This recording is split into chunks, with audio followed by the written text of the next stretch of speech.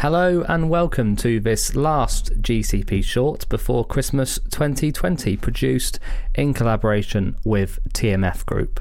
Over the next 18 minutes, I will be joined by good friends Karen Jenner and Joseph Fimbo, insurance premium tax and global program experts from TMF, and Derek Bridgman, risk consulting practice leader at SRS Europe.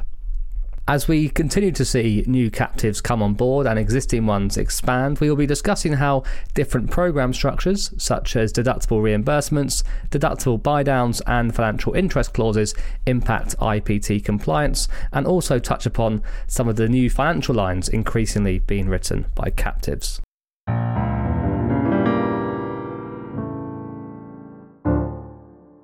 So we've heard a lot this year about how captives are only growing in size and of course taking on more risk or writing new lines altogether. But I thought it would be good to hear a bit more detail in how we are seeing the industry responding to the hardening insurance market, and to take a look at some of the more innovative program structures that are being designed, the compliance implications of differing program design, and of course a focus on IPT compliance specifically. Karen, how is the hardening insurance market impacting IPT compliance, and are you seeing an increase in inquiries around different international insurance solutions? Thanks, Richard. Yes, we're definitely seeing a shift, not just in the type of inquiries we're getting, but also where these inquiries are coming from. We're definitely seeing an increase in consultancy inquiries. These are coming both from brokers who are looking at more innovative solutions for their clients and where they're exploring different markets to provide cover solutions and wanting to ensure that any solutions they're proposing would be compliant. But we're also seeing inquiries from corporate policyholders, those most notably driven by an increase in non-admitted placements on global programs. More noticeable possibly on the financial line side, but it is broader than that. And where non-admitted cover is provided outside of Europe, responsibilities for the taxes on the insurance premiums or the risk often sit with the local policyholder. So in some instances, that could be fairly straightforward, for example, where it's VAT or GST due in the local territory. But in some territories, the taxes may not be part of the local business's standard accounting processes. And indeed, often the local business may not even be aware of the insurance coverage, so they may need assistance in settling the liabilities. Also, it is, I think, fair to say that the increase in premiums means that the tax consequences on any programme structure may be more significant, and therefore ensuring their compliance becomes more important across the board. Yeah, of course. As insurance programs get bigger, the numbers just get bigger, of course, don't they, Karen? Absolutely. So, Derek, great to have a captive manager, captive consultant perspective on this. Considering the market we're in, what differing structures are you starting to see more increasingly from captive clients or those interested in setting up a captive? Yeah, thanks, Richard. I suppose maybe to reiterate some of the points Karen made, there's certainly an uptake in at least evaluating captives and ART in general. I think a lot of the clients previously maybe who felt they've been too small or perhaps just in the soft market, the financial benefits haven't been there. I think they're probably reaching a level at which it's certainly worth evaluating. I think across the board, the key driver seems to be around sort of capacity and price. As Karen mentioned, from a consulting perspective, we're certainly busier this year, and that should probably continue next year. But I think if you look at on the assumption that the market acts rationally, that it should be certainly worth evaluating whether the challenges that the companies are facing in the hardened market could be mitigated by maybe retaining more risk. I think the captives are providing benefits around evidence of insurance and access to additional markets. But I think when we look at it from a consulting perspective, I think you've to be open and consider any number of structures. So it's not just captives. We're seeing corporate balance sheet arrangements, trust arrangements, or simply just structured reinsurance placements. PCCs and segregated cells in Bermuda have also had an uptick in interest. I think although the captive structures may differ, I think the process to evaluate the viability is probably remaining consistent. I think if it's purely financial or premium related, generally the approach has been to really understand whether it makes financial sense to retain risk. And often the best way here is to look at the analytics or the historical claims and sort of predict future claims to understand whether it makes sense to retain that risk. I think we're coming probably from a soft market where the answer often historically has been no. and now we are seeing those rewards coming through, or perhaps there's just no alternative. Maybe the cover is just not available in the current market. So I suppose if it makes financial sense, then the next step really is to understand what's the best way, and I think that's to the structures I'd mentioned. What's the best mechanism to retain that risk, and that could be a number of those risks. So one of the areas, Derek, that we've started to hear a little bit more of this year or in the last 2 years during this hard market is deductible reimbursement programs. Can you explain for listeners that may not be as familiar, and myself as well, in more detail what these are and how or why we are seeing deductible reimbursement programs being used more often in this market? Deductible reimbursements have been around for a number of years. I know a lot of the car rental companies, for example, would have operated deductible reimbursement arrangements. So essentially, it's where there's an evidence of insurance required, and it's on a ground-up basis. For example, you could have a corporate in a particular jurisdiction. It's generally single jurisdictions where they're operated, so they'll have a separate deductible reimbursement arrangement for each country. So the fronting insurer will issue the policy ground up. They will pay the claims. However, there will be a deductible reimbursement arrangement with the corporate then for any claims which fall within that deductible limit. So it's a way essentially of the corporate retaining that frequency layer. So in effect, the corporate is financing this deductible through a formalized balance sheet fund arrangement, or some refer to them as virtual captives. And within this layer, there's collateral then, which is provided to the fronting partner generally for the loss pick. So I think historically under this structure, there's generally been no IPT levied on this frequency layer. And I think the argument has been that it's known claims, it's attritional claims, and therefore there's no risk transfer. I think in the soft market, these lower deductibles which were available in the market have probably been acceptable. So there's a materiality aspect. But I think an impact of the hardening market is that these deductible levels are being forced higher. So the market is enforcing a higher retention, and you're now finding that these are operating in more of maybe a volatility layer. So, and with that comes IPT considerations. And I think that probably leads in maybe to Joe to give more detail on that.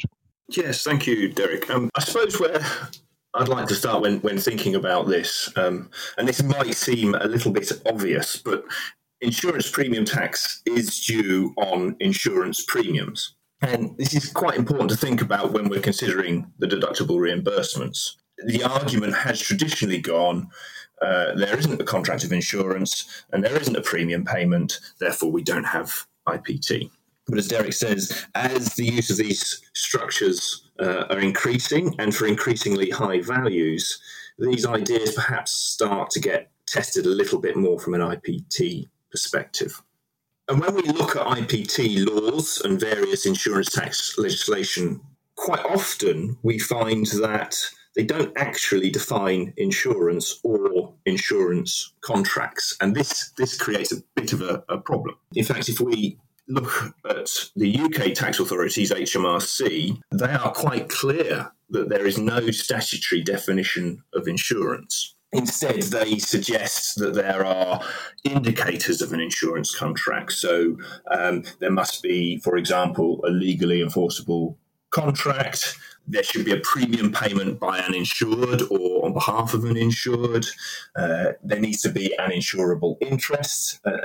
A number of various indicators, not all of which have to be there for it to be considered contracts of insurance. And as you can therefore see, this becomes a little bit grey when determining whether we have IPT due or not. HMRC is also clear, however, that self-insurance is not insurance, or at least for IPT purposes. So when the organisation, when the policyholder is comfortable that it can just take on the risk of the loss, or even where it sets aside a separate fund or reserves to cover certain claims, HMRC says this is not insurance, no IPT. But when it comes to deductible reimbursement arrangements, HMRC's internal guidance actually only identifies one type of cover where this occurs, that's employer's liability. And treats this outside the scope of IPT. However, it goes on to say that where a tax officer comes across an arrangement that does not specifically meet the circumstances that HMRC have set out, and there is any suspicion that the structure is being designed to reduce IPT or gain an unfair advantage, then that tax officer is instructed to raise this further and investigate in more detail. And the point is that whilst these structures have been fairly common for a while, it's not clear-cut when they should or should not be treated as taxable. And to date, HMRC's interest has, maybe as demonstrated by the sparse guidance on them, been limited, but the values increase, and therefore the tax office looks to gain more revenues, and it's clear that this could be an area that they start to look into in more detail. Yeah, thanks, Joe. Really nice explanation there of why there is a grey area.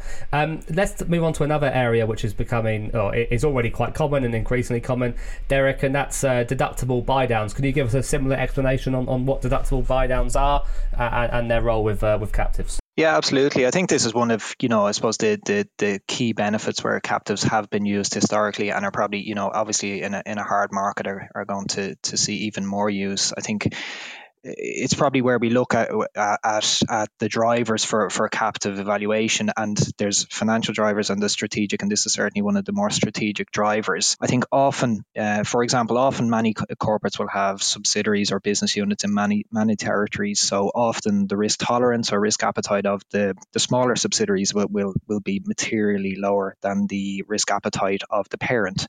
So in terms of the captive has been used historically to, in effect, operate as a deductible buy down. So where the captive is in play, you could have a subsidiary which has, let's just say, a deductible of 100k. The market is now pushing the placement to $1 million. So the captive, in effect, can allow a mechanism whereby you can buy down the deductible to a manageable level at a local level. So I think although in this case the $1 million may be fine from a group perspective, if the smaller business units were to retain that level of risk and they had a claim, it could potentially bankrupt them, so they can't withstand that volatility on the P&L. So in effect, really, the captive is acting to bridge the gap between local risk tolerance and the risk tolerance of the parent. But within that, you can sort of optimize a more efficient market attachment point.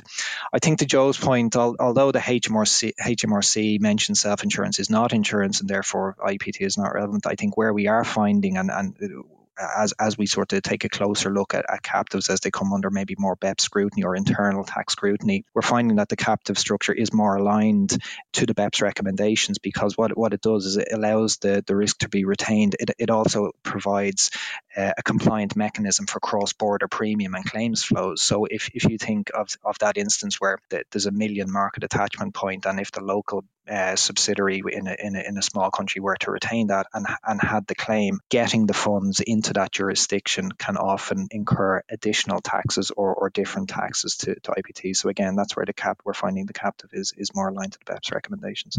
Fantastic. And then Karen, regarding the deductible buy downs, how does this structure impact IPT compliance? I mean, for deductible buy downs, really from the compliance purpose, they're far more straightforward structure. Where the captive is providing the buy down, this is via an insurance policy on which IPT would obviously be due, accordingly dependent on where the risk is located. The difference here, obviously, is that for a captive program, there will be an increased cost over a deductible reimbursement program, i.e. there will be IPT due on the buy down policy, which is an additional cost to the group as a whole. And although the premium itself isn't leaving the group, IPT, as we know, is normally, unlike VAT, it's not recoverable. So where we've got any kind of cross-border or multi-jurisdictional policy, the IPT consequences invariably multiply. Typically, although not always, that the tax is due where the risk is located. But if we consider that each local policy that has such an arrangement in place, a deductible buy down could be in a different country or even state or province within a country, then there are obviously multiple IPT regimes and rules that you need to understand and comply with, in the same as with any global program. So as we mentioned earlier, Derek, we are seeing more non-traditional lines going into captives, and presumably these are a lot of these are non-admitted. Can you talk us through non-admitted insurance regarding financial interest clauses and how we're seeing them used by corporates with their captive?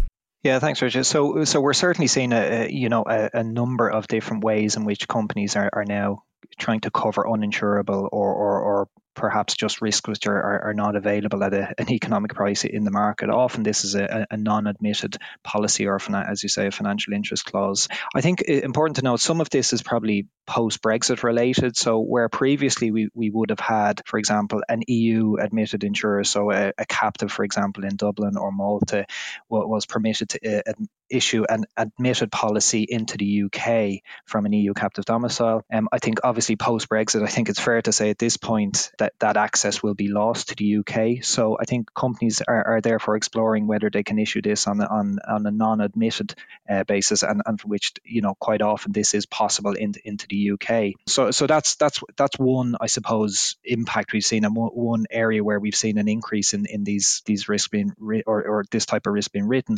I think in terms of the challenges with the insurance market is also driving increase in this as well. So risks which are simply not available at an economic price. I think people are probably sick to death of hearing about financial lines and D&O, but as Karen mentioned, we're seeing it right across the board.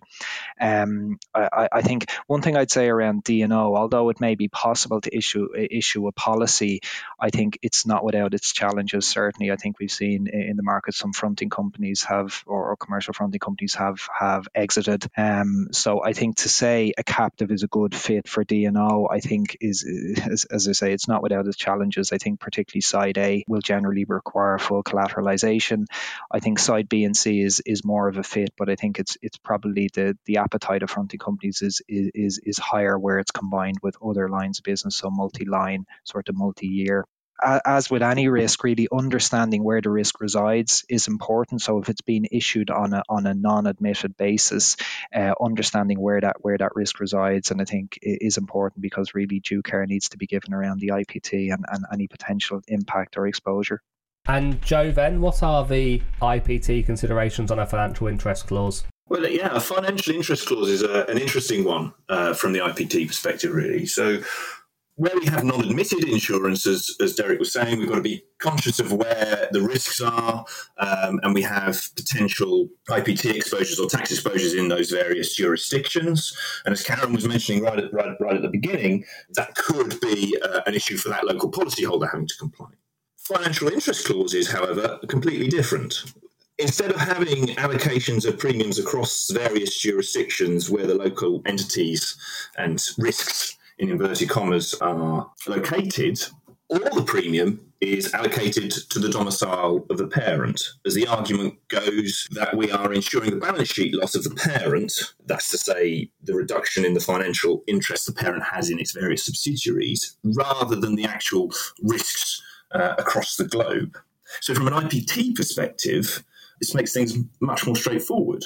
We've got one IPT regime to worry about, where the policyholder is located, one IPT calculation, one IPT declaration, far more straightforward from an IPT perspective. There is a however here, and it's a fairly significant however. There can be some quite serious practical problems from the policyholder perspective. Perhaps the most prominent is when it comes to a claim payment. That claim will have to be paid to the parent. So any loss incurred locally is potentially uninsured. And then the parent has the issue of getting that capital into that territory. And that transfer of capital ceases to be a claim payment and an injection of capital. So potentially exposed to other taxes, corporation taxes, income taxes, etc.